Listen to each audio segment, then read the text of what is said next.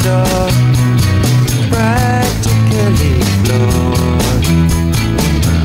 One of many zeros, kicked around board. Your ears are full but you're empty, holding out your heart to people who never really care how you are. So give me coffee and TV, history. I've seen so much, I'm going blind and I'm brain dead virtually. Something is hard enough for me. Take me away from this big bad world and please marry me. Welcome everyone to the very latest Bolt from the Blue podcast, and it's another celebratory one because we did them up like a hipper, and it was beautiful to watch. And I've got two great guys with me to talk about this. Let's start off with Bernard. Bernard, you were the one at the game. How was it? Glorious. I must admit, I was a bit emotional, to say the least. My lad was in a different section to me, but as soon as we got in, there was a spare seat next to me. I'm not sure if it was Ray's that was next to me. I'm not sure, but there was a space next to me, so I sort of got my lad's attention. Said, hey, come here, so at least we sell it. You know, he just got there. Actually, we'd scored by then. Obviously, this is about 10 minutes in. We're already 1-0 up at that stage. But so it's nice to do it. It's nice to share it with family and friends, isn't it? Even better. I must admit, I did have a tear in my eye. Hopefully, I'll have a couple more by next weekend. It was beautiful, Ray. And I think both of us were watching it on TV. That was a fast start. Wasn't it? Well, I'll tell you what. Was it 12? They were debating whether it was 12 or 13 13 minutes. 13 minutes. 13 seconds, he said. I tell you what, I hope his honeymoon lasted longer than that. You know, Gundogan was quick on the draw, weren't he? But it was fantastic. I think it helped the game because those dirty. Let's keep it clean. The Man United were just really there to, I think, provoke us, be negative, rely on luck, humping the ball forwards. Whereas we wanted to play football, so getting that early goal, I think that made. I think it helped the game. I don't think the game was a brilliant game of football, unless you were one of the fans of the opposing teams. For the neutral, it was a bit, a bit boring. I think there's not a lot of top quality football, but that getting that goal, I'm going to talk about it. Might as well. I'm blabbering away as it is, but I mean, well, hold up on that for a second because we're going to talk about that in extreme detail. But let's go over to Bernard. Bernard, what was the atmosphere like?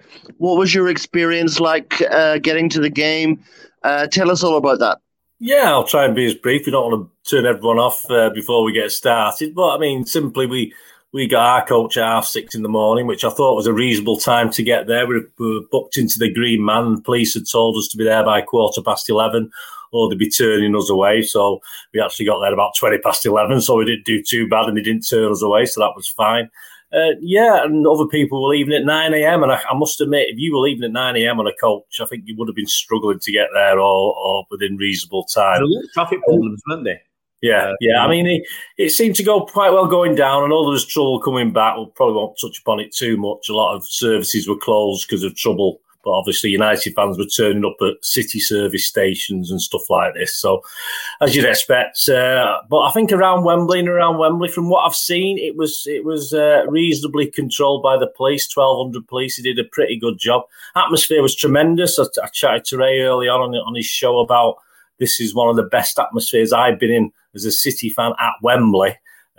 Since I've been going in. Obviously my first one was in 1974 and this is the best apart from the Tottenham Hotspur Carabao Cup game, which was weird because there's only 2,000 of us there, but that was a good atmosphere as well. But yeah, all credit to the City fans. We didn't really hear the United fans. I'm sure you could hear them on the telly, but we couldn't. There was so much noise around me. I was in one of the top tiers in the corner.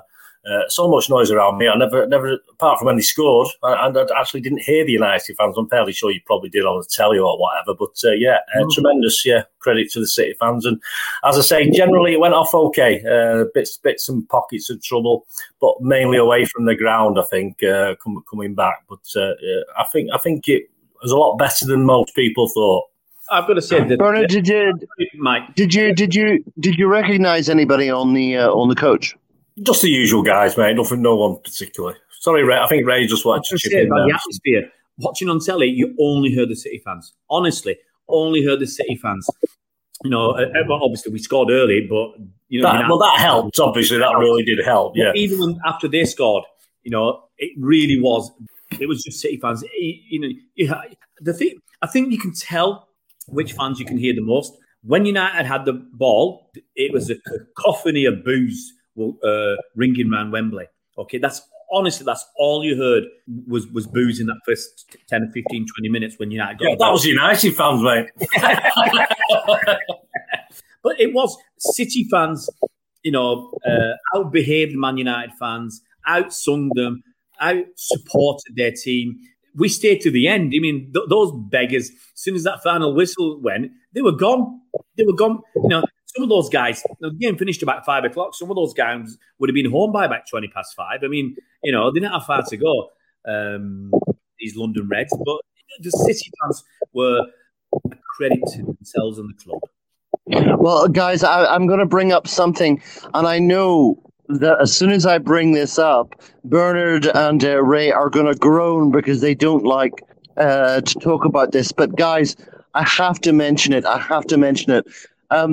So we had Mark Goldbridge doing a live show, and he started off by doing this mockery of Man City and their supporters, and the fact that the former players that we loved to see in the past, and he was giving it everything, mocking them, and then it was so funny, guys. It was so funny. So he started to watch the game. He was doing a live feed, and then suddenly his face changed, and he went, "Oh my gosh! It's like we're 1-0 down already. We've got to talk about this goal, Ray, because it looked like an Ederson punt out into the middle of the field." And before you could even... It looked like an Ederson punt, but it wasn't Ederson. Yeah, it looked like Ederson, but actually it was Ortega. But before we knew where we were, Ray, we were 1-0 up. Absolutely. Absolutely. Well, as we said, 12, 13 seconds. I mean, what's 1 second being friends? But he punted it out to the right-hand side of midfield. I mean, actually, it'll take longer to describe it than it actually took to score it. We took the goal, kick-off, went straight back to Ortega, had a couple of touches, looked around. I think someone blocked Rashford off from getting close to him, and he just pumped it down the field. I'm going to say it wasn't a hit and hope because he was aiming for Haaland, because Haaland's 6'5", and Haaland occasionally jumps for the ball. Are you listening? Are you watching Mr. Rashford? Because there's a point in the second half when he just didn't bother jumping for a header. So Haaland got a flick on. KDB chased it, but I think it was Lindelof got it bounced and Lindelof got his head to it. I think it just deflected off KDB's head. He knew nothing about what was going on. And it fell nicely to Ilkay Gundogan, who was unmarked, about 22, 25 yards out. He hit it with his right foot. It got a little bit of... he hit it with just on the outside of the right foot. Is that a bit of fade as it goes with it? I can't remember my golfing terminology. And it just went into the corner. And De Gea didn't move. He was like a statue. He didn't move a muscle because there was no point. It was just a beautiful volley, unerringly into that corner. And after 13 seconds, City were 1-0 up. A lot of obviously cheering from the fans and cheering from the players. You really celebrated that goal. Bernard, I guess you hadn't possibly even got settled down into your seat. You could watching it on TV. I mean, the cameras flashed over to Ferguson, not in my lifetime, Ferguson. And the sad chops, came down in a few seconds. But Bernard, did you even get settled properly before that goal went in? Yeah, I think you find with cup finals is the fans. There's some that are going to stay at the bar as long as they can. Of course they are, but I think most fans like me, I just want to get in and listen to the national anthem and stuff like this and get involved. So I think looking at in and around me, it was reasonably full when that goal went in. Normally, it perhaps it probably wouldn't have been as full in a normal game if you score a goal after 12 or 13 seconds. But there's plenty, and as I said, my lad was in a different section. And the bloke next to me, literally, when that goal went in, he had a City top on, but I tell you, he didn't move. He absolutely didn't move. And one jot. I'm not the most bouncy up and down. I'm getting on a bit.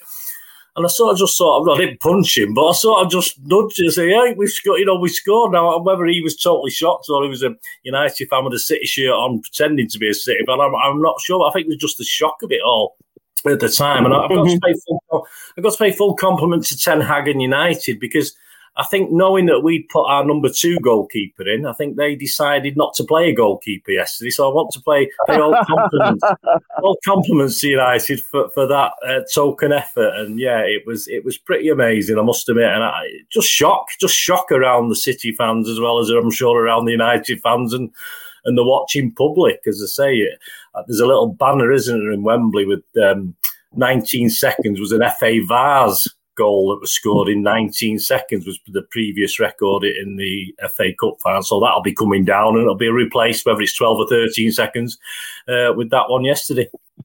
Ray, we have got to keep this guy. Gundogan, I would like to. Yeah.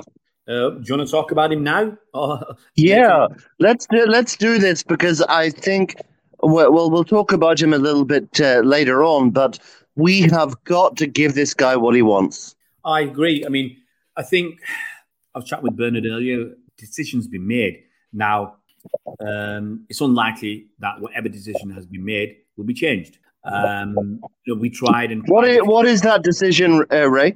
I don't know. I fear it's Ilkay Gundogan leaving.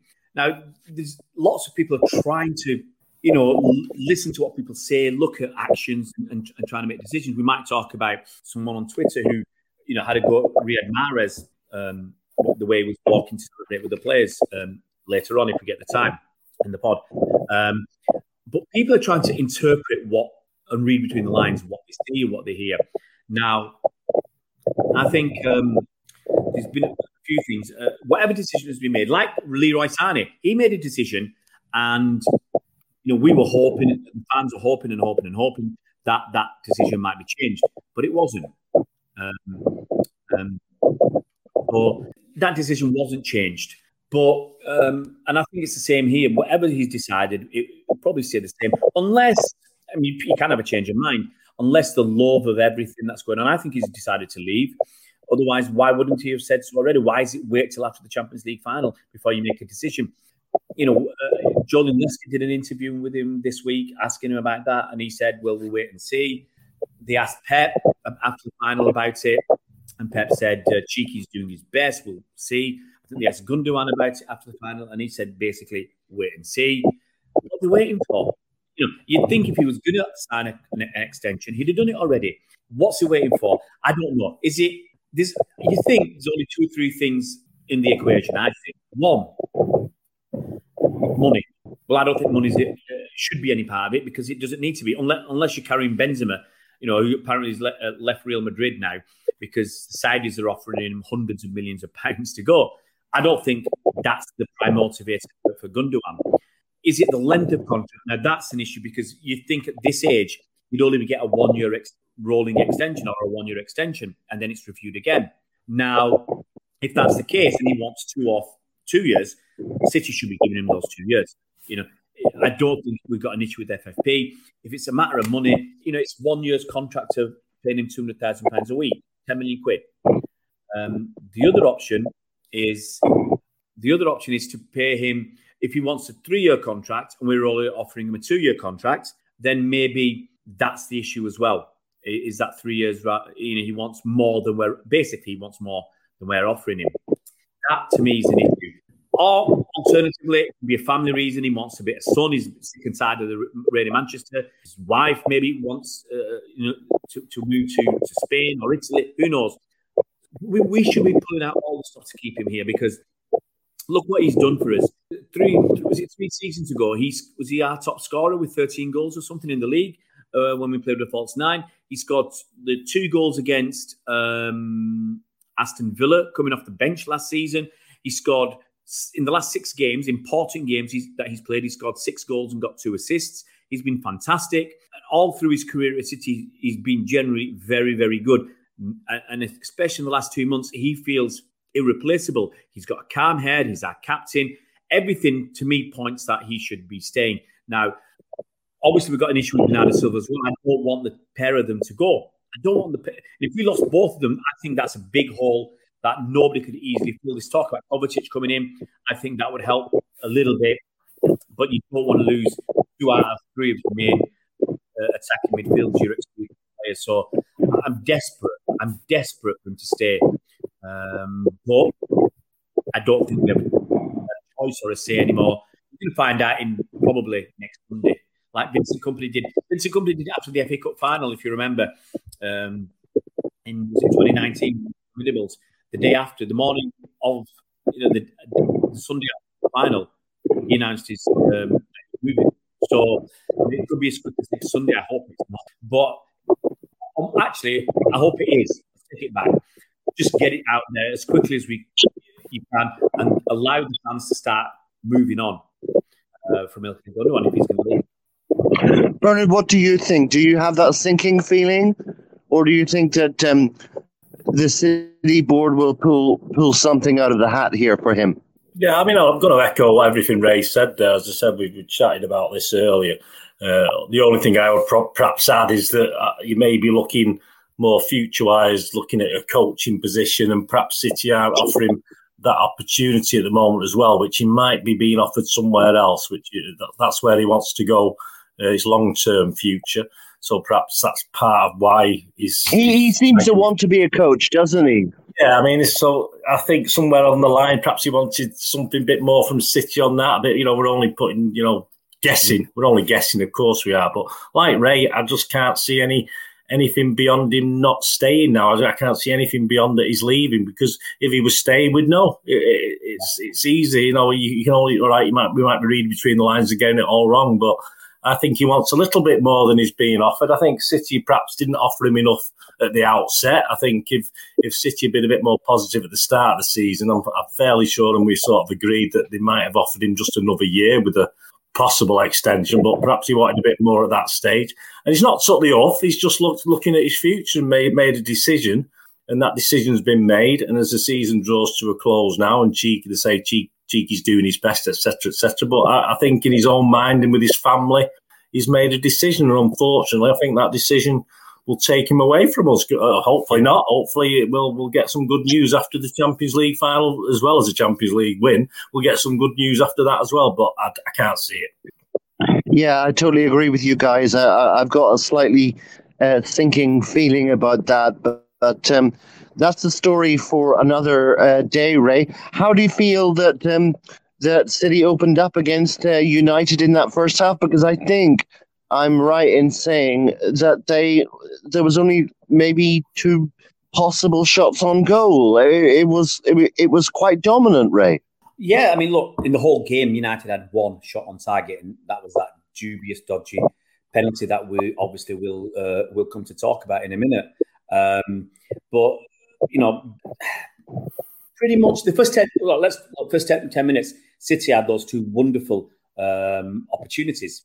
Obviously, one we scored from, one we didn't. The Godfrey header after about 8 or 10 minutes, good cross from KDB from free kick, and I really think he should have done a little bit better, but. It was a great header. It was a great header. He could have done better, of course, by scoring, but he connected well, and it was unlucky. Yeah, I think he was unlucky. He just didn't get enough on it. But look, credit. It was a good connection. but it just didn't have enough on it, which is just a shame. But hey, it is what it is. That's the way it goes. I think overall, first half was the game was City. All the game was City's. United weren't really in that game at all. They relied on City mistakes. They relied on at the end hoofing the ball up. It was a game that they were just not there. Basically, they were just not in that game. But hey, we. But I think the thing for us, what frustrated me a little bit is we slowed down. The first 10, 20 minutes, it was all City. We were on top. We were controlling the game. We were moving the ball around reasonably quickly. And then suddenly we decided that, we're 1-0 up. Let's take it easy. Let's slow down a little bit. I don't understand that. I've always said, if City keep on that with a high tempo, looking for to do stuff, then I think we'll carry on and beat teams and score more goals and have more opportunities. And I was just disappointed that we didn't give it a little bit more. And as you're doing that, you're not putting as much pressure on the opposition.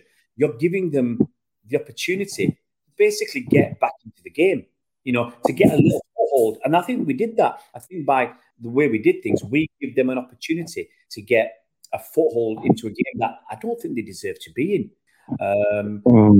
But, it's just the way we do it. And I don't know if that's conserving energy or we thought we're going to stuff these guys.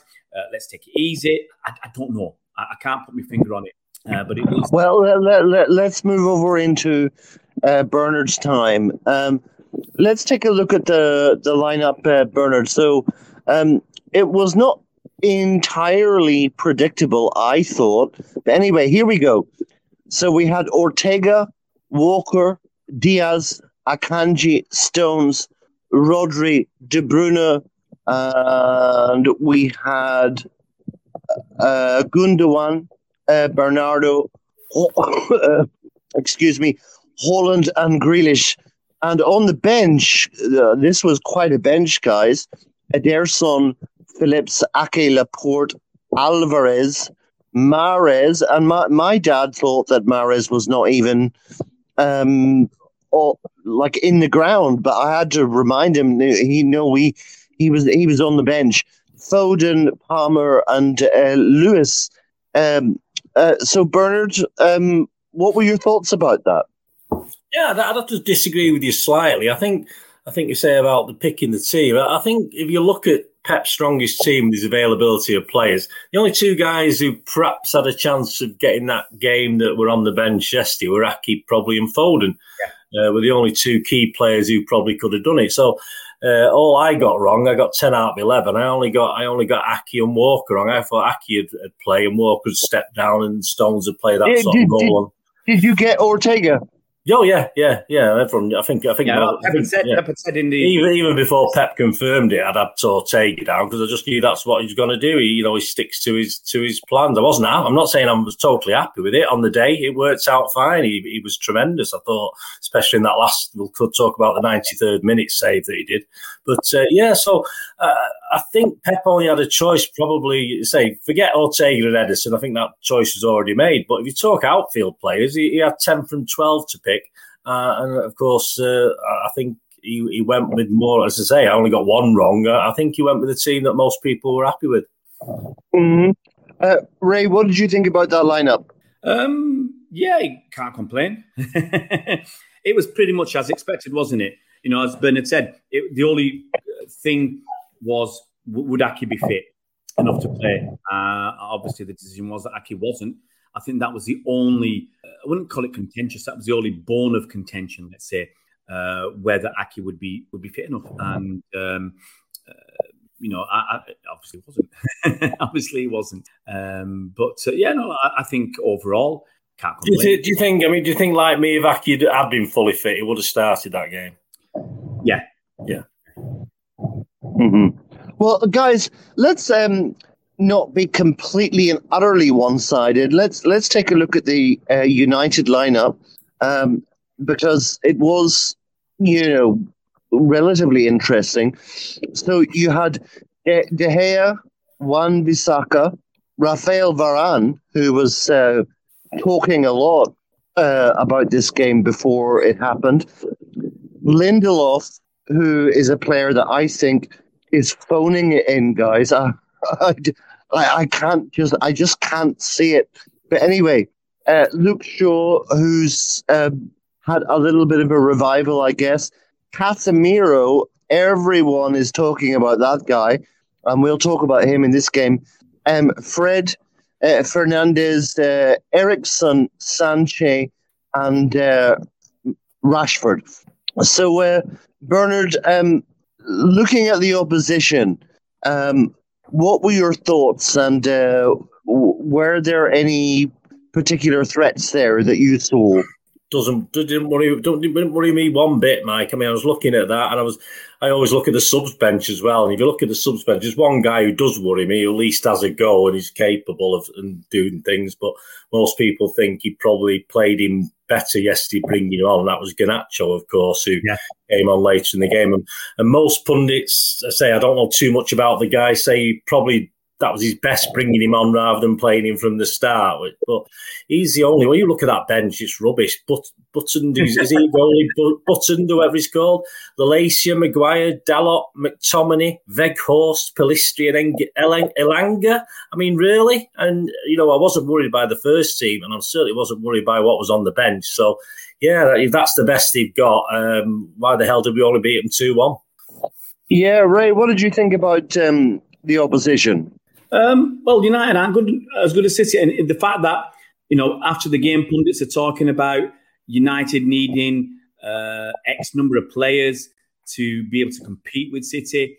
Was it Roy Keane or somebody talking about 5 players? They need a goalkeeper, they need a striker, 2 midfielders, they need a winger or whatever. It's a ridiculous amount of players that they say they need. So you ask yourself, how can United compete with City? And even if they did get 5 top-class players, I don't see them competing with City, not in the slightest. So, it's really, really interesting to see what United are going to do, going forwards. But they're not in City's league. Let's be clear about it. United, if they'd been given a magic wand and been able to parachute Mason Mount in, I mean, that would have terrified us to death, wouldn't it? Bottom line is United aren't good. That's the bottom line. Guys, there was a hilarious tweet which I reposted, and it was unfortunately from somebody who's blocked me, Barney Roding, of course. But Mike, I can't believe you've been blocked by Barney. I know. I don't know exactly what I did, but he did come out with one of those golden lines.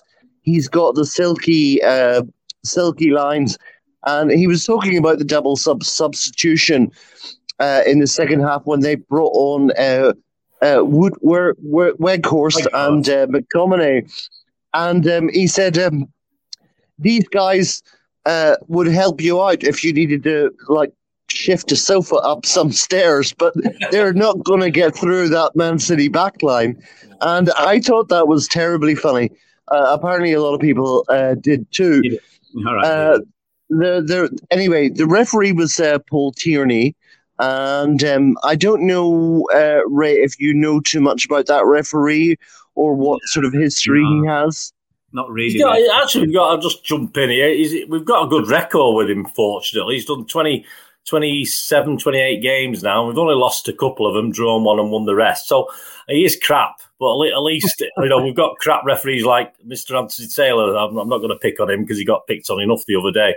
But we've got worse referees, but at least Taylor, we seem to be dominating when he does try and give it to the opposition. At least it seems to work out, so that's fine. Ray, let's talk about very, very briefly City in the FA Cup. Now, do you happen to know how many times we've won it and who we've won it with? We've won it. Okay, let me try and work backwards.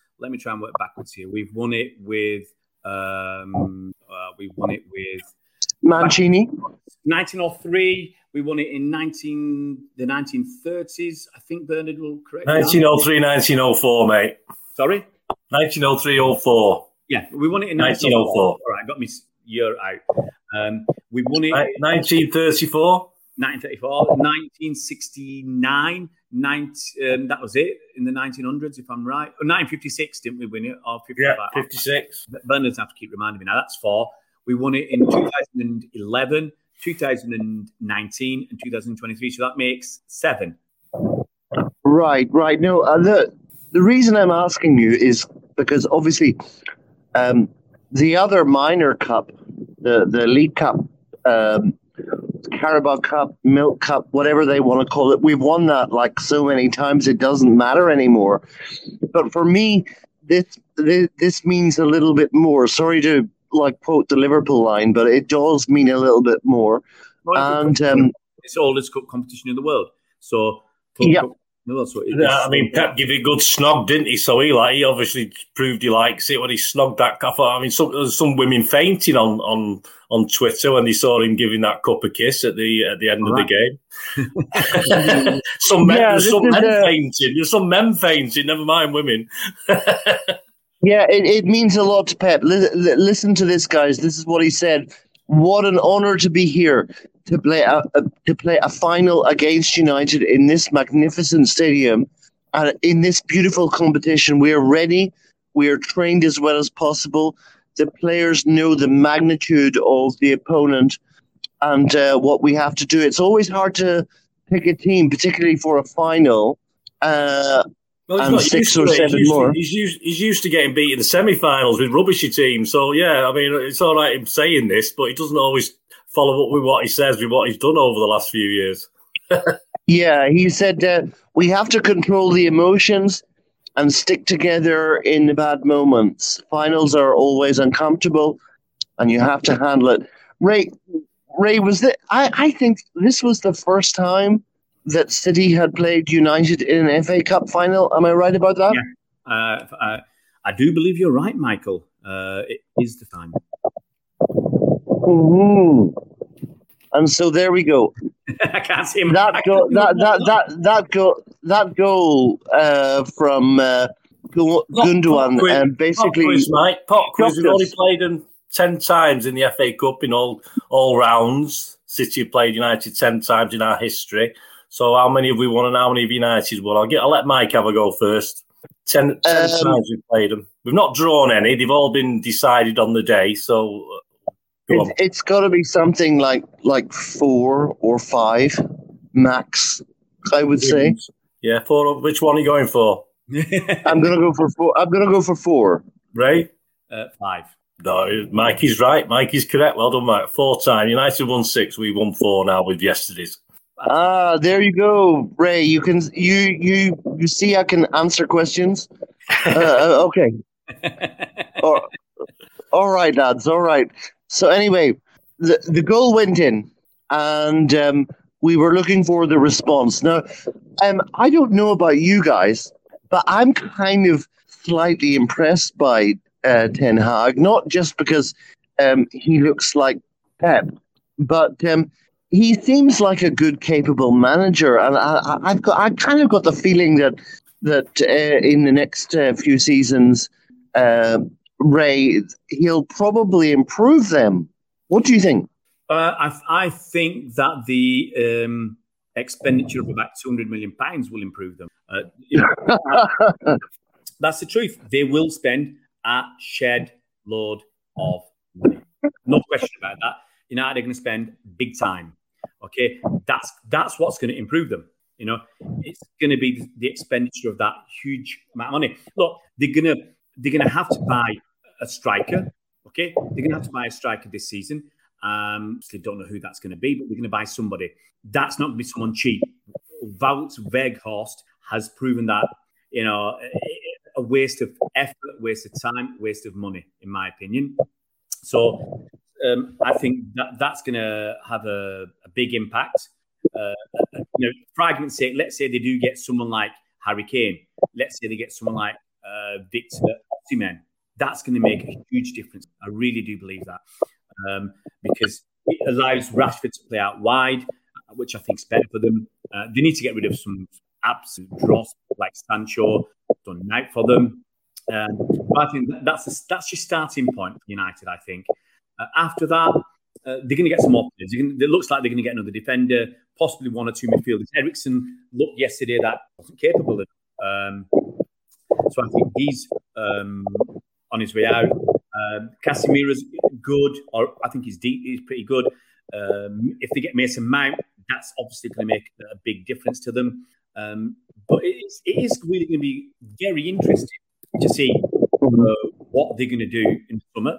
As I said, I think they'll spend that £200 million, possibly even more, because what's his face? He's asking the manager Ten Hag is asking for players. He's asking for more, and I think that he wants to spend a lot more money, and I think they can spend a lot more money to be able to compete. But right now, I said it many times. Right now, they are just not good enough. They're not at our level. They're rubbish. Honestly, I mean, they finished third in the league, but so far away from Manchester City that it's not worth, 14 points behind. We could have been even more. I talked to Bernard earlier. At the end of the season, we lost 5 points, which we shouldn't have done. I think if that's something on the line, if those bottle merchants from North London, Arsenal, hadn't bottled it, if we needed to win those last 2 games, we'd have won them. We'd have beat United. We'd be 19 points ahead. And they're all ifs, buts, and maybes. But this is the reality. Look at that dodgy goal that Fernandes scored at Old Trafford when that ridiculous offside. Yes, it's the game to go, but if we win that was a 6-point game. So, arguably, I think if we pushed on, we'd have beaten them by over 20 points, maybe up to 25 points this season. So they're not catching up. I've said it before, to beat City, you need to be getting a minimum of 90 points. You're probably going to exceed 90. If Arsenal had got 90 points this season, maybe they'd have won the league. We got 89. That was slightly disappointing, but I don't see United anywhere near us next season. They're nowhere near us now. They can go and spend 500 million for all I'm concerned and buy 5 players. And I still don't think if City are playing at the top of their game, United won't get to us. They're still deluded. Last thing I'll say, they're deluded. Their fans are deluded, thinking if we buy 4 or 5 players, we're going to be back in the big time. Ten Hag is deluded. After the game, he said, my players deserved it. Deserved what? They deserved to win. You had 1 shot on target, you fraud. If you want to talk about frauds, you had 1 shot on target in the whole game. That was from that penalty. Casemiro should have been sent up for a horrible tackle on Akanji, in my opinion. The penalty was ridiculous. City had several other half chances. Haaland had decent opportunities. KDB had a shot that he scuffed. We had the opportunities in that game to beat them by 4 or 5. So they're nowhere near us. And not in Ferguson's lifetime. I've got to throw that in. He said, not in our lifetime will City go into a derby as favourites. I'm not into what the bookies say, but we were heavy favourites for that game against United. And we've been heavy favourites for every game we played against United, quite possibly since about 2014. So for the last almost 10 years, we played United 30 times, best part 25 to 30 times in 10 years. And I think there's any game where they've been favourites. So we are far better than they are, and long may it continue. Well, let's go over to Bernard, because obviously before the game and during the game, you had all of these celebrity Man United fans come out from under their rocks and talk about what was going to happen in their opinion. We do have a controversial decision to talk about, and we're going to talk about it, but just before that, I'd love to have Bernard's opinion about Ten Hag. Is he the guy that can bring them back to glory, Bernard? Well, someone has to, but as Ray said, it's all to do with what sort of money and commitment. And, they're talking about Harry Kane, he does an okay job as a striker, but they're still not forward planning, are they? This is the thing. We don't seem to be any forward planning with United of a 5-10 year strategy. We don't really be getting new owners or what's happening on that score. But Ten Hag's he's a steady guy. He's just nothing spectacular for me. when he speaks, he doesn't inspire me. Hopefully, he might inspire the United fans if they want to be inspired. But he's just a steady hand, and I think he's done a good job. As Ray said, they're not the greatest team in the world. They live on reputation when they play teams sometimes, and they get away with it. They get victories where they shouldn't get victories, etc. Some teams don't fall for that now and can beat them, and beat them regularly. But they still got that aura. And Ten Hag's done a decent job. I've no qualms whether he can take them onto that next level. There's a lot more involved than just him, and that's the problem with United. If they start planning, if they get an owner, whether he's from the Middle East or wherever he comes from, and they start throwing money at it. If they throw money at it in the correct way, of course they'll be back. They'll be back, whether it's Ten Hag or someone else. But if they carry on doing what they're doing at the moment and just living for tomorrow, which is what they tended to do in Ferguson's last couple of years, he was just thinking about what was going to happen today and tomorrow. If they carry on that sort of regime, ideas, they're not going to do anything. But I don't. As a person, Ten Hag's not harmed me. He's okay. He's a steady hand at the tiller, isn't he? But it's what's on. It's the boat, the whole ship that's the problem, not particularly the captain who's trying to steer it. So, but as it stands at the moment, you can't see that any change in philosophy, which means hopefully we can carry on dominating them. Ray, 29 minutes. If that is a penalty, I am a monkey's uncle. Tell me about that. You're a monkey's uncle, mate. You're a monkey's uncle. By the letter of the law, it's a penalty. Okay? By the letter of the law. Oh, shut up. I mean, come on. Really? All right, mate. Read up. I'm going to be brutally harsh with you. Okay? Okay. By the letter, look, I can take it. The rules as they are means that's a penalty because it's hit his hand in the box. Okay? They're going to argue that the proximity wasn't enough. They'll argue this and that, okay? But the reality is it hit his hand in the box and it's been given as a penalty. You can't. The problem is the rule, the law as it is an ass. It's an ass. It's ridiculous, okay? That's the problem. And I think, as Gary Lineker said, they're probably going to change the law because it is ridiculous, absolutely stupid. Okay, so they're probably going to end up changing the law to cope with that. But the law is so stupid. It's wrong. What could Grealish do? He jumped in the air. The ball went over his head. He's in the air. He can't really see what's going on. He's turning around and it's hit his hand. You've got to be really harsh to say that deserved to be a penalty. But that's what it was. That's how it was given. And as I said, I think that was dreadfully harsh, dreadful decision. Bernard, that was. I take Ray's point. I know the laws of the game. I know he's right. I'm not gonna argue with him. But I mean, he knew absolutely sod all about that. It's so unbelievably unfair, isn't it? Yeah, I mean, but as Ray, letter of the law, yeah, fair enough. But I mean, I take umbrage with Coote, the VAR guy. Yeah. I mean, the referee's made a decision there that, for me, most reasonable people would say was the correct decision. Now, as far as Coote's concerned, he should be pointing out if there's a clear and obvious error made by the referee. For me, it wasn't a clear and obvious error. It wasn't particularly his hand, but the referee was quite right. It wasn't clear and obvious he did it deliberately or he was too close to respond. So Coote's to blame, I think, for actually saying he should have just said, I'll go with the referee's decision, I'll leave it. VAR's decided. Nothing's in it, and that's what normally happens sometimes with things like that. But Coote decided, and once Coote's decided to tell him to go and check his monitor, he's under extra pressure then, and there's not many referees that stood up to VAR and monitor guys and said, no, I agree with I'm not having it. Sorry, I made that decision and you're wrong. I still think it was accidental or not a clear and cut, obvious penalty.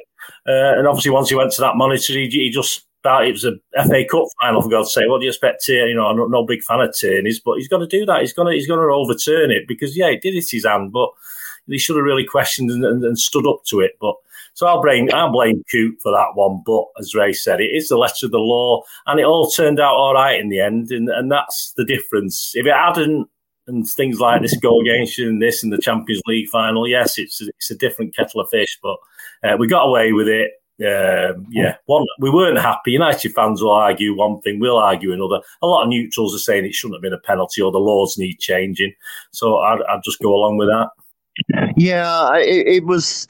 I don't know. Ray is exactly right. I mean, I was just so frustrated because obviously, if you were watching on TV, Bernard, you weren't, but the cameras went over to Ferguson, who was celebrating like he had won the cup, it was a. Let's talk about the actual penalty. Ray, it's a very unusual approach to taking a penalty. Bruno Fernandes, and I don't know if you thought the goalkeeper could have done any better. He obviously went the wrong way, but what were your thoughts about that? I don't think he could have done anything about it. In all honesty, Fernandes is waiting for the goalkeeper to make a move. Goalkeeper makes a move. Fernandes does his move. So I don't think anything could have been done about it. I'm not going to cry about it. He sent Ortega the wrong way. He's got a free shot at goal. That's what that's what he should be doing. In all honesty, what he should be doing, he should be sending the goalkeeper. Yeah, I mean, again, in the rules of the law allow the penalty taker to move. Do a double pivot and then turn around and stutter and start and twist and turn and do a sort of half pipe, whatever it is, lead up to the goal. And that, if the law say that's fine, then as a goalkeeper, you've got to be a bit clever and say, well, I'll just wait. I'll just take a chance that he's got to put it near me and I can react quick enough, because once he's committed, which he committed himself, gave the old United, we call it, compared to a rat, isn't he? Very unkind, isn't he? But he's probably right. Give him a chance, he just put it on the other side. So, yeah, I'm not going to blame Ortega, but sometimes I just want a bit more thinking from my players about what's going to happen. And I'm sure we know what the penalty taker's like for United. He does all this. He's done it before. It's not the first time he's done this sort of thing. So we should learn. Obviously, some guys on the coaching staff should be briefing Ortega as to what's going on. But hey, again, like the VAR decision, it turned out okay in the end. But we have to go with it. Yeah, Ray. At this point. Just a few minutes later, Fernandes went down claiming that he'd been hit from something from the crowd. In fact, it was Lindelof who apparently got hit from some kind of missile. Did you see that? Did you have any opinion on that? I saw it on obviously a replay on the telly, and he got slapped there. It was terrible, weren't it? But what can you do? There's always going to be idiot fans. There's always going to be idiot fans who can't behave themselves, whether they're City fans, United fans, or anywhere. There's always going to be some idiots. And look, the guy's going to probably get caught. He's going to get done for that. The minimum he's going to get is a football banning order. And quite right. You can't go around things like that. Mm-hmm. And so that sort of skittered through to half-time there, Bernard. I don't think that there were any more particularly good chances. I think there was one chance for Varane. I didn't even recognize him. I don't know what he's done with his hair, but I didn't even recognize that guy. But apart from that, I don't seem to think that there was that much happened before half-time. No, I think Ray pointed out City had 2 or 3 good chances with Haaland and KDB to increase our lead, the early Rodri one, of course. And the best chance they had, I think, was it the 48th minute, 3 minute into where it sort of deflected and it sort of bounced. Rashford's involved and it sort of ended up bouncing wide. But it was a little bit of a panic just a minute before half time. But yeah, that was it. 1-1 at half time. We were all right. City fans were fine. It was just took it on the chin and we can go and win the second half. Yeah, Ray, I mean, obviously, as much as we were surprised by the first goal for Man City, I mean, it must have been about 5 or 6 minutes, and then it was Gundogan again. And this is why we were talking about him and why we want to keep him. But that was a strange goal, Ray. That went through 2 or 3 different players. there was no way in my mind that was going to find its way into the back of the net. That was a weird goal. Yeah, it was a weird goal. It was it was a great goal. It was the main thing was he got it on target. That was a crucial thing for me. It's a good shot on target. Deserved a goal for me. So lots of good stuff about it. It was a corner from KDB, and he looked. You could see free kick near the corner, wasn't it? Free kick. I'll take it back. Fred had fouled. I think he fouled KDB or something on the just near the corner flag. Yeah, take it back. But it was it was a good free kick. But you could see. I remember the commentator on telly said he's looking. He's looking at the edge of the box. Who's there? What can they do? And KDB was there. Gundogan was there, edge of the box. No one marking him, which was, I thought, stupid. They should have had someone marking, but they didn't. Hey, you're not going to complain if that's how United want to do it. Let them do it that way. But I think they should have had someone on the edge of the box. It came floated across to Gundogan. He's on his left foot, and he's obviously not as good on his left foot as he's on his right. He's on his left foot. He got a decent connection, but he didn't really get a great connection. And if he connected properly, he probably wouldn't have scored. It'd probably still be a defender with it because there's enough defenders in the way. Yeah, if he got a good connection, probably still be sailing over, still be flying high in the sky. But it was a decent shot, okay. But from where he was, about 22 yards out, I'll be honest, I don't think it should be a goal. It should not have been anywhere near a goal from the distance he was. But once again, you can't argue. It was it went through a bundle of players and Sergio. Yeah, how it didn't get a deflection. I double checked when I got on, watched the replays, and how the hell it didn't deflect off someone in the first place is, it was just to say, it was just the way he didn't quite make the connection, and I thought it must have hit a United player somewhere, and I couldn't even see any deflection on it. It just sort of went through everybody. Yeah. I was surprised that it got through as far as it did. The only plus point again, at least De Gea moved for this one and got an hand to it. That's a plus point for him. I think he'll learn. He'll learn De Gea. I know he's only a young keeper. He's not been there long. I'm sure he'll learn to save a few. But Bernard, these players that can shoot with both feet are kind of rare. I think. I mean, we're always talking about Kevin De Bruyne, who can do it with both feet. I didn't know that Gundo could do the same.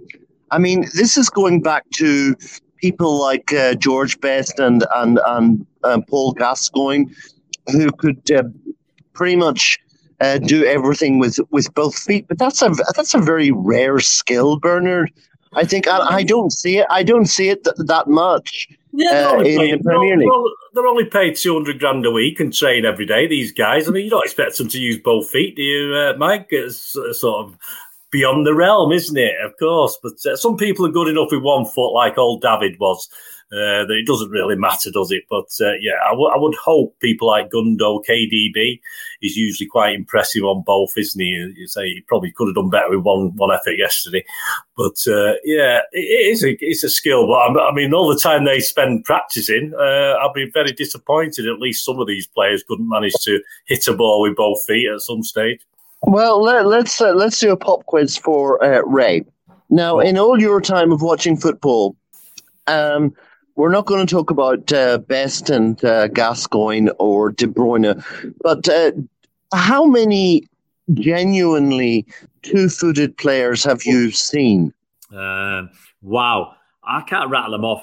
That's the truth. There's not that many of them. Ronnie O'Sullivan. What? Yeah. Well, he can definitely do it. Alex Higgins and Jimmy White as well. Yeah. The thing. I don't think they couldn't play right-handed. Not the way Sullivan can play left or right-handed. We're talking snooker, guys. The thing is, even Bernardo Silva, I think he had one chance on his. He should have been on his right, and he took it with his left. That is. It is being serious for a second. It is a frustration when someone is only one-footed. When Nathan Ake came to City, I was worried that first season because I didn't think he felt comfortable or he felt like he didn't belong. Now that could be nerves fitting into City and everything else, but he also looked very one-footed. He only wanted it on his left foot, and that's a shame because you've got to have you've got one good foot. Your other foot shouldn't be a swinger. It should be good enough. And as I said, Gundogan's was good enough. He didn't get a good connection, but it was good enough. But I'm trying to think who else is genuinely two-footed. You see someone like Lionel Messi. Well, his right leg is for standing on, isn't it? And I can't. Yeah, he's not very good, is he? He was not been very good, has he? No, I never wanted him. Never. Yeah, Bernard, do you know any really good two-footed players? Well, the thing about it, obviously, if you're going back in the old days, the thing is, we're very specific on positions. You have left backs, you have left outside lefts, you had left midfield, right midfield. You had guys who basically grew up just using one foot. I mean, when I used to be a kid, I used to try and do things with my left foot. I was right-footed. And I deliberately tried to do things with my left foot sometimes just to sort of, get the practice. But in the old days, it didn't really matter that much. So I wouldn't say to you such and such is brilliant with both feet.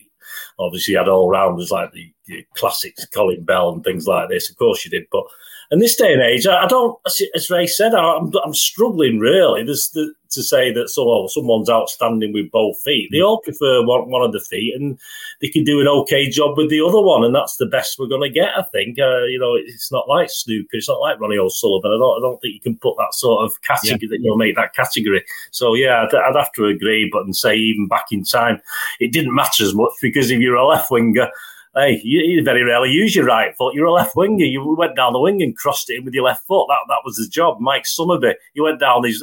Did Mike Summerby put a cross in with his left foot ever? I don't know. He might have done, but I don't remember any. It was all down the right wing and in with his right foot. He was a number 9 as well, so he must have used both feet because he scored a few goals as a number 9. But yeah, it's difficult to know. Just to elaborate on that reference that Ray made to Ronnie O'Sullivan and people like Jimmy White. They only did it to take the piss, basically. They weren't doing it for any other purpose. But guys, anyway, here we go into the second half. We're 2-1 up, and I think the only fluctuations of blood pressure that came to Man City fans was the introduction of that bottle blonde player. Garnacho, I think, is the one that they've all got their money on. Ray, what kind of a player do you think he is? I think he's a great. He looks a talent. Okay, obviously we don't know how good he is, but he does look a talent. How good he's going to be, that's obviously very, very difficult to say what his level is going to be, how good he's going to be when he grows up, let's say. But right now, he looks a very, very decent player. I'd love to have him at City. He's pretty direct. He's got a good bit of dribbling on him. He's not afraid to have a shot, which I like. It's hard as well to sometimes compare him to City players, kind of, because you say, well, if he was playing for City, I said it a few times as a joke, obviously, but would Pep coach dribbling out of him? That's always the concern with Pep, and the way he does things. Is he wants that control. That's why Grealish and Mahrez are totally different players to what they would have been when they were playing at their respective previous clubs. Because Pep wants, as I said, he wants that possession. He doesn't want us to lose the ball. He wants them. He gives them specific tasks to do, and they have to go with what Pep says. So I'm quite pleased overall with the. Sorry, I take that back. I was going to say pleased with Garnacho. He's not a City player, so why should I be pleased with him? I take that back.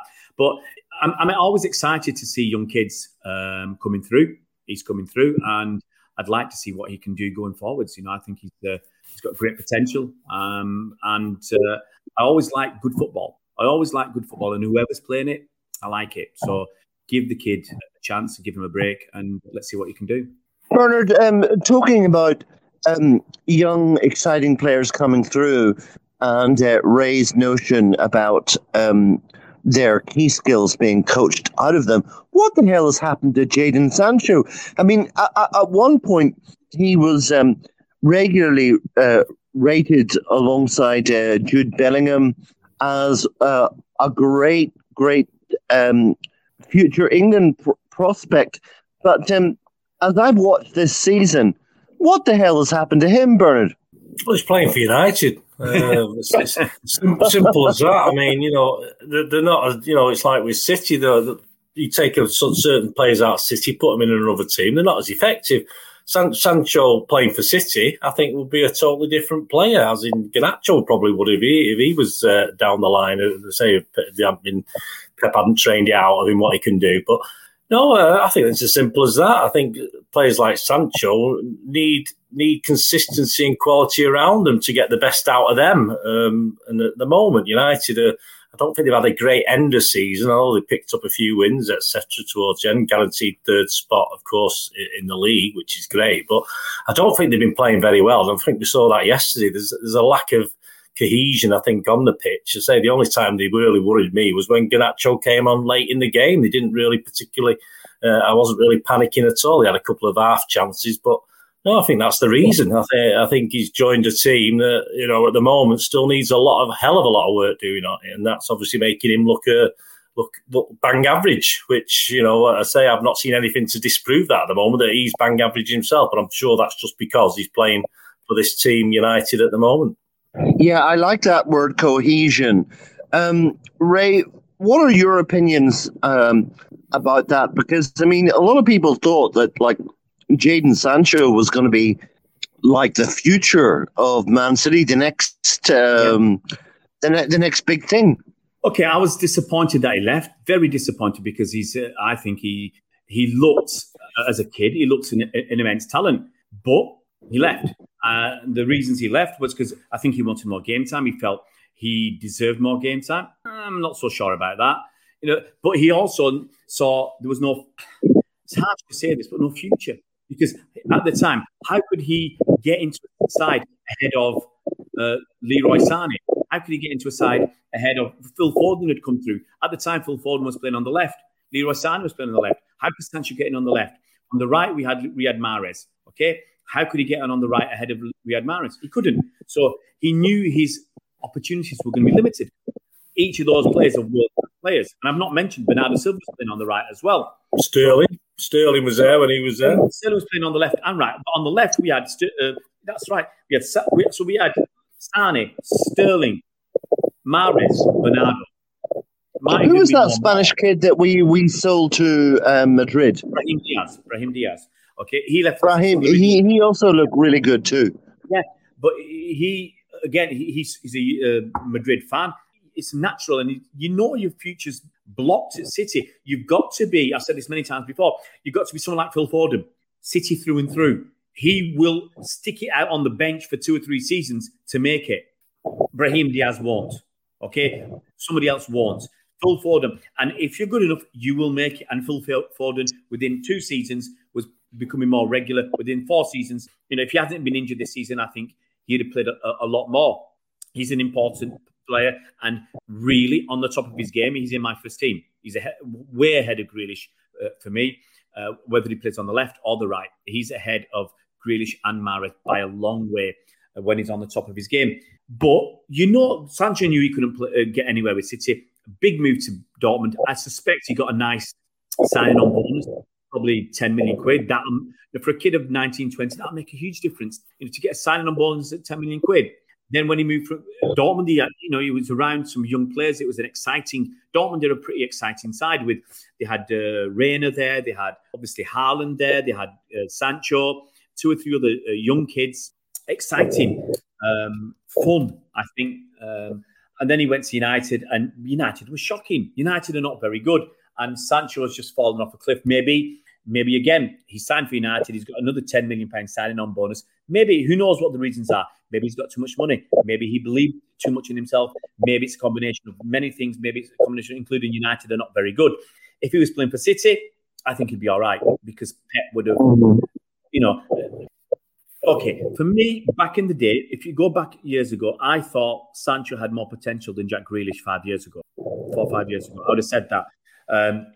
So that's, potentially that could have been Sancho on the left playing, if he buckled down.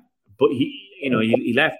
And to be honest, I don't see a future for him at United. I really don't. It's cost him a bucket load of money. And United are going to be looking for a striker. So if United get a proper striker, Harry Kane, Victor Osimhen, or whoever, where's Rashford going to play? Rashford's going to go out on the left. Okay, I think Martial's going to leave. Garnacho's got to come through. So where's Sancho going to play? I mean, I think for the future for United, it would be a new striker, a new number 9, Rashford on one wing, Garnacho on the other. That's how I'd do it. I'd have him as 5th choice. So he's fallen down, but I think that's partly his. I don't know how much it's his own fault or not. It doesn't come across, and maybe I'm overstepping the line. It doesn't come across a likable person. Maybe that's because he's young, he's had a lot of problems recently and frustrated or whatever. But there's something wrong with the kid. He's at the wrong club. That's his own fault for going to United. If he was, I maintain, if he's at City, I think he'd be a world-class star now. Progress in the right way, he'd have developed, and he would have shone. And I think what he showed at Dortmund, imagine what he showed at Dortmund, that level of ability in a City side, I think it'd have been brilliant. But he's not one of ours. He's never going to be one of ours. And I hope he has stinkers every time he plays. Well, Bernard, I don't know how much you stick around for trophy lifts and celebrations like this, but Ray mentioned, people that are unlikable. I've got a photograph right in front of me right now, and it's got Rico Lewis and obviously Ilkay Gundogan holding the trophy up. That was very gratifying to me. I thought, I don't know if you stuck around for that, but that was interesting. Yeah, I mean, you can always see so much up in the stands. It's difficult to see. You see it better on the TV, of course. When I go watch a trophy list, as soon as that trophy's gone past where I am in the ground, I'm gone. I'm not going to hang around too much. We've got things to do. I've got the rest of my life to carry on with. So as long as I've seen the trophy, I mean, there's loads of people that when they lift the trophy in the box, I mean, there was a big row of empty seats next to me. The people just that was enough, and they'd gone. But I waited till they come over to our side, showing the trophy off, and then they went over to some more other fans, and that's our time to go. So, and I did enjoy the fact a lot of City players who didn't play yesterday looked genuinely happy. As you say, you mentioned Rico Lewis there, and why not? We're a team, and even though they're not playing, they're not on the pitch. Why not be happy? That's how it should be. And I was glad to see people like Ederson and Rico Lewis, Mahrez enjoying the occasion, and that is exactly how it should be. It was very gratifying, Ray, wasn't it? I mean, someone like Rico Lewis is definitely the future of Man City, I would say. But that looked beautiful, didn't it? Yeah. Look, the City fans, and this is what I've said before. This is what's important. City fans playing for City, coming through, they'll stick it out. There's, as I said, the same way Foden stuck it out. People tell him to, advising him. Was it Neil Custis advising him to go out on loan, or he's going to be a bench warmer for the next 6 years? Well, Neil Custis has been back in his box ever since. Because Foden's come through and shone. Cole Palmer and Rico Lewis. Rico Lewis will be not going anywhere. I hope Cole Palmer doesn't go out on loan next season, especially if we lose Gundogan and Bernardo.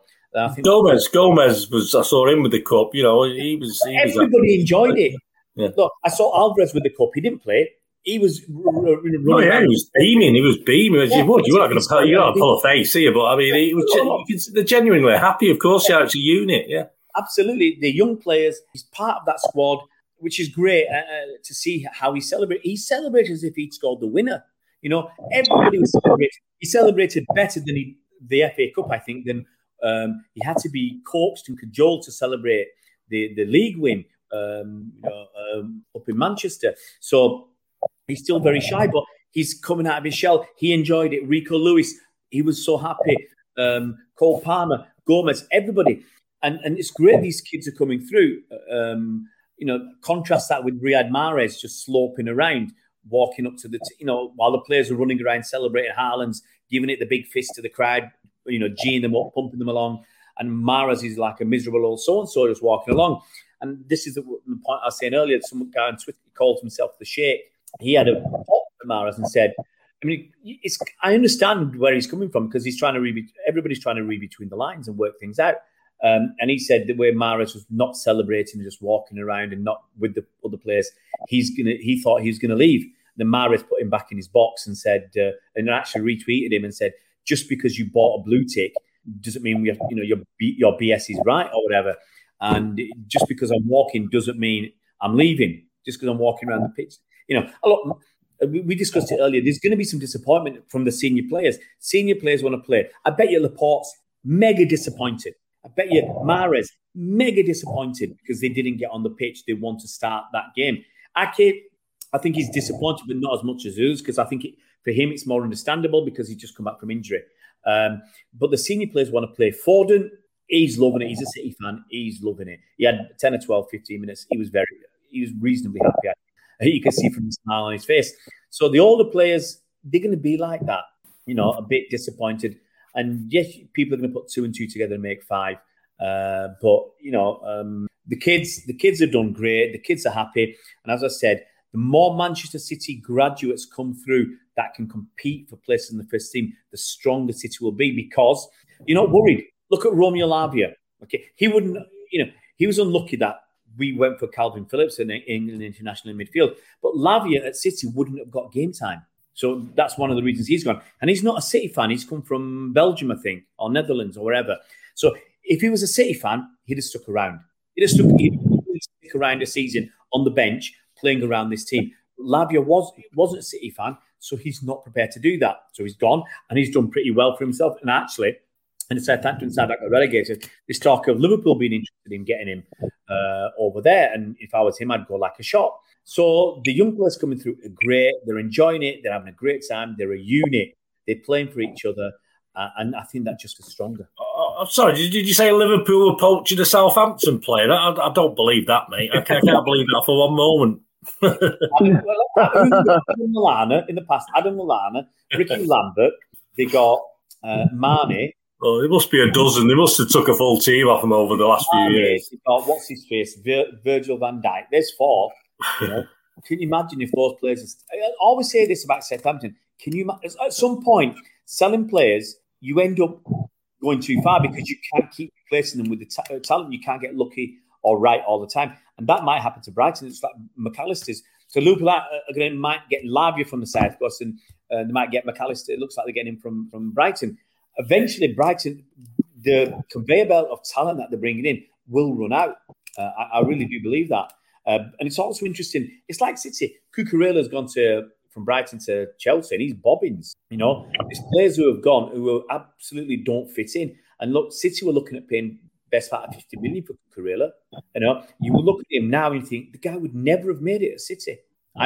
Well, guys, let's just draw this pod to an end. Now, I'm not going to preempt 2 more pods that me and the 2 fellas are going to do before the Champions League final, but I do think that it is necessary just to make a few comments about the Champions League final. Bernard, this Inter Milan team, I've studied them very, very hard. What would you say? They're a workmanlike team with a strong defense that can hit you on the break, basically. I don't think that's an unfair summary. What would you say? Well, it'll be a lot tougher game than we got yesterday. Absolutely no doubt about that. And as we know, it's reputation with Italian teams, and they live up to the reputation. I say I've actually watched a little bit of the highlights of some of the games, and hey, we're going to have to perform a bit better, and I'm sure we can because it's a big game. But Milan are a big challenge. It certainly will be a bigger challenge than we faced yesterday. Let's hope we're up for it. Let's hope the players mentally and physically are up for it, and that's what it's going to be. It's going to be a war of nerves as well. It's going to be there's going to be pinches, and they're saying to Ray early, pinches and punches, and God knows what going on off the ball. But our players are going to have to stay calm if they can wind the Italians up so they lose it rather than us losing it. And it's going to be a battle, and it's going to be a battle we need to win, and we hope we'll win. But let's make no bones about it. It's certainly going to be a bigger battle than we had to fight yesterday. Ray, just to finish off, it's all about us not beating ourselves in this game. Yeah. How do you feel? Look, we are clearly a much better side than they are. I'm not going to, that's not me being big-headed or anything else. We are miles better. That's quite clear. And it's really up to us now. We just have to perform like that. We have to, we don't need the style. We need to, whether we have to grit it out, we have to get through that game. Whatever it takes, we have to get through that game. And I think we've got the capacity, the capability to certainly do that. So we just have to, I think, I don't want people to think I'm arrogant.